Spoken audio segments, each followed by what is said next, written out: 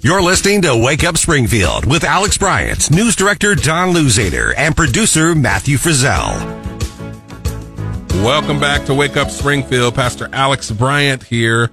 We let you guys know we are trying to interview all of the candidates that are running for lieutenant governor. We love to have candidates that are running for any office. And this week and next, we're going to feature those specifically for lieutenant governor.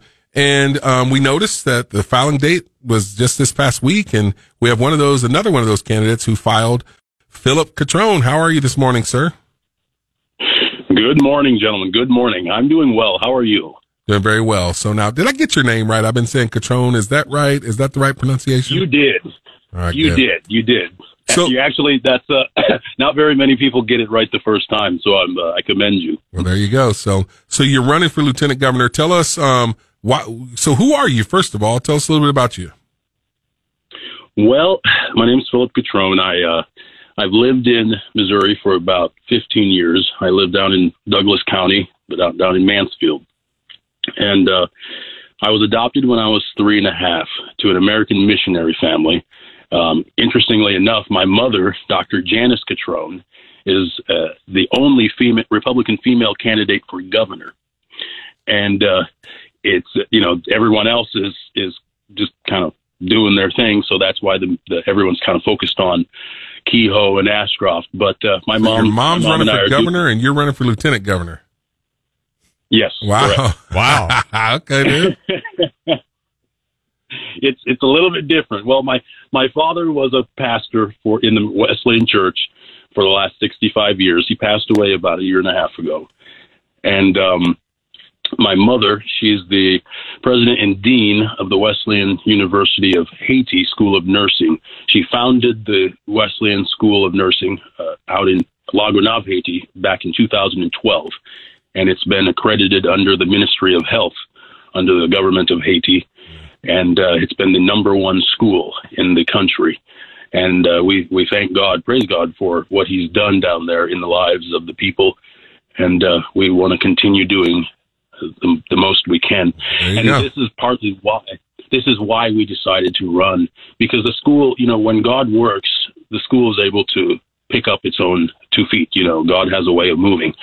And so that enabled us to kind of take our hands back and allow the faculty to progress forward. Well, in the wake of President Jovenel Moïse's passing, the late president was assassinated, and that threw the country into quite a tumultuous time. Yeah. And the school is out on the island, so it's away from the violence, but we go back and forth. So how is running for lieutenant governor here in Missouri? Like, what's that? Why are you running for lieutenant governor here, I guess, is what I'm wondering. Well, because the school having to do with, we want to do the most we can for as many people as we can. And when that kind of took its own wings, then we decided to turn our look back on Missouri. Because when you look at the state and look at how we are progressing right now, our state needs help. Our state is in bad shape.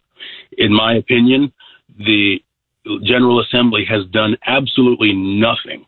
Absolutely nothing. The president of the Senate's job is to guide along legislation, just like the Speaker of the House's job in the House. But if it's good old boys up there and we care about Missourians' opinions once every 4 years, it comes out in the legislative roll calls. You can just look and see the Freedom Caucus has dominated 17 hours in the Senate. Okay. How much work have we gotten done? One bill. That's all they passed so far. One bill. Yeah, that's exactly it. So as lieutenant governor, I'm going to get in there and I'm going to say, we're not here to form a club. This isn't a club. We got the Pachyderm Club, great. But that's a club for, the outsiders are supposed to be in here. Let me tell you, for example, when I filed and I came in, you can feel the mood in Missouri. Missouri is acclimating themselves to the thought of possibly a black lieutenant governor, because this is something that is very young. And so what I'm doing is I've gone about it with a different approach. Let's not go and stand up on a soapbox and regurgitate the same mess that some speechwriter is going to write for me and then I'm going to hope that the people believe me. No. That's why I launched the Feed Missouri initiative, where it's totally different, where we're focused on Missourians. The initiative, which starting tomorrow, the first one's in Mansfield at the Church of the Nazarene on B Highway. So, Philip, you're running for lieutenant governor. Let me just ask you a couple of things. Like, what qualifications do you have? Like, why are the people of Missouri? What would make them want to put their trust in you? Because as far as I understand, and I did a little homework. You've never run for any office or anything like that. Nope. So why are you asking the people of Missouri to put their trust in you? Because look at who we've got so far. So that's why. I mean, so I say, why you want them to put their trust in you, and you say, look at who we got so far. Yeah, because think about this for a minute. We've got so many things that we just talked. We've got nothing getting done up there.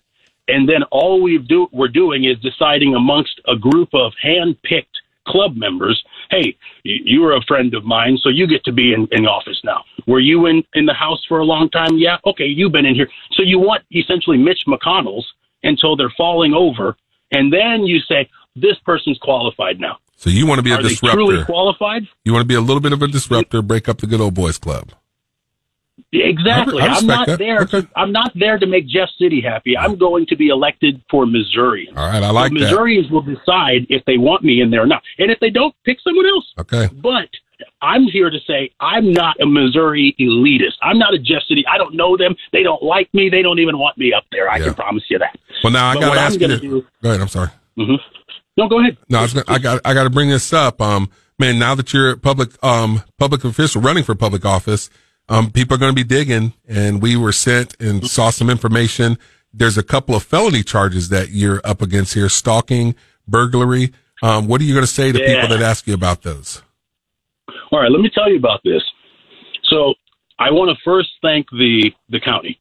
The prosecutor that's been involved in this case has done his work considerably, and he's starting to see a lot. I'm not going to go into the case, but he's seeing the truth comes out. Because I will put it this way. There was a time when I got kind of mixed up with a young lady that I had no business getting mixed up with her.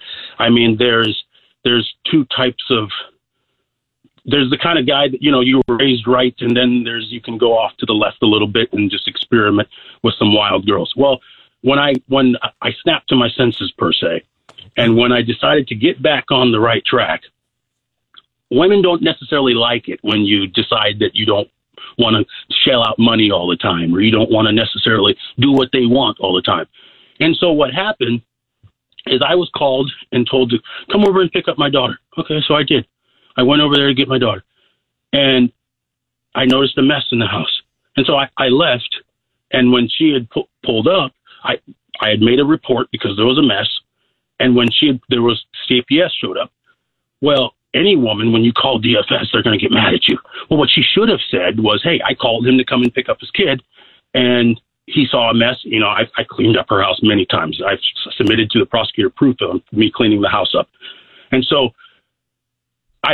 he's seeing that, like, okay, women will get mad. Yeah, you'll get mad. I called DFS on you. I can understand that. But what you should have done is you should have been honest with them and said, hey, I called my baby dad to come up here and pick up my daughter. But instead she said, she lied. She just lied.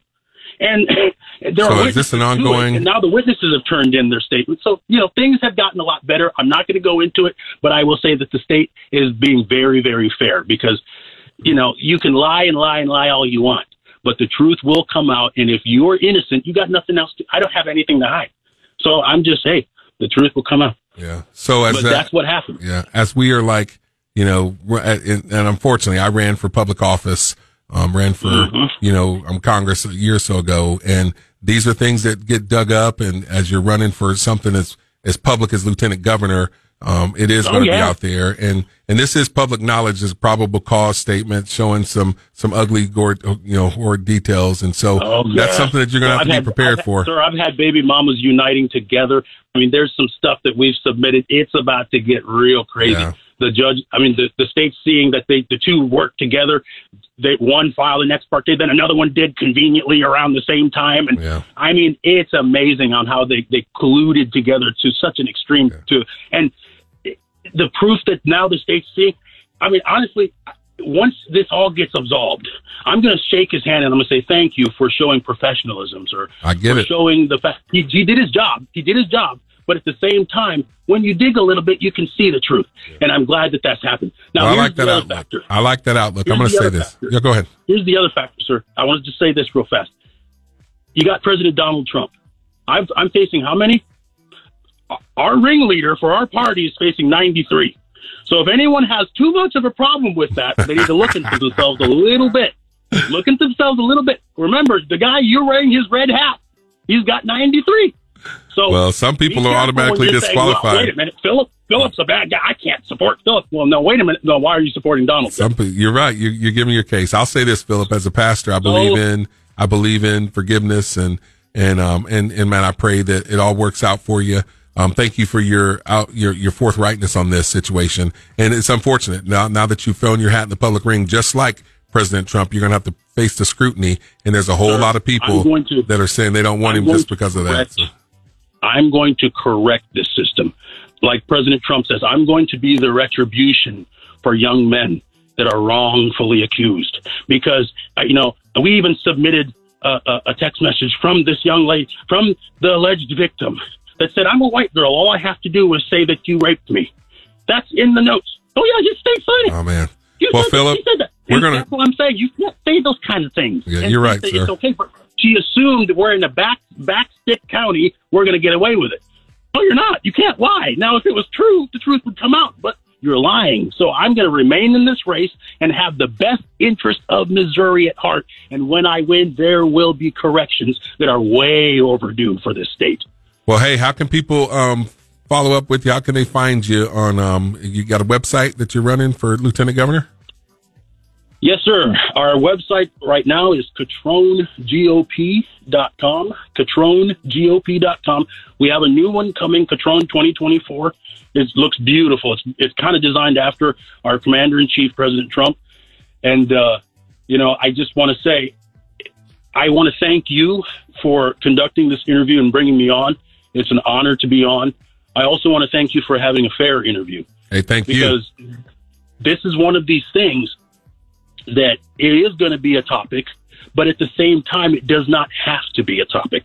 Because an election, we don't have an electoral college in Missouri. This is an election over popular vote. Right? And so I don't want the rest of the campaign to be about a lie. Man, Philip, hey, I respect it. I respect it. What can I do, and how can I make sure that I realize the world is bigger than that circle I draw around the bottom of my feet, and I want to do a little bit something more for Missourians. I'll leave it there, sir. Thank you so very much. Thanks for your time. Philip Cotrone, he's running for Lieutenant Governor, CotronGOP.com. We'll follow back up. We'll keep tabs on your campaign. God bless you, sir. Well, there you go. Sir. Appreciate you. There you go. Hey, we got a lot more show ahead of us. We have Joel Cannon at 8:15, Shots Fired. We're going to be talking about McConnell and his career. But next, we have a story about U.S. workers being laid off to support illegal immigration. We'll get to that right after this traffic update.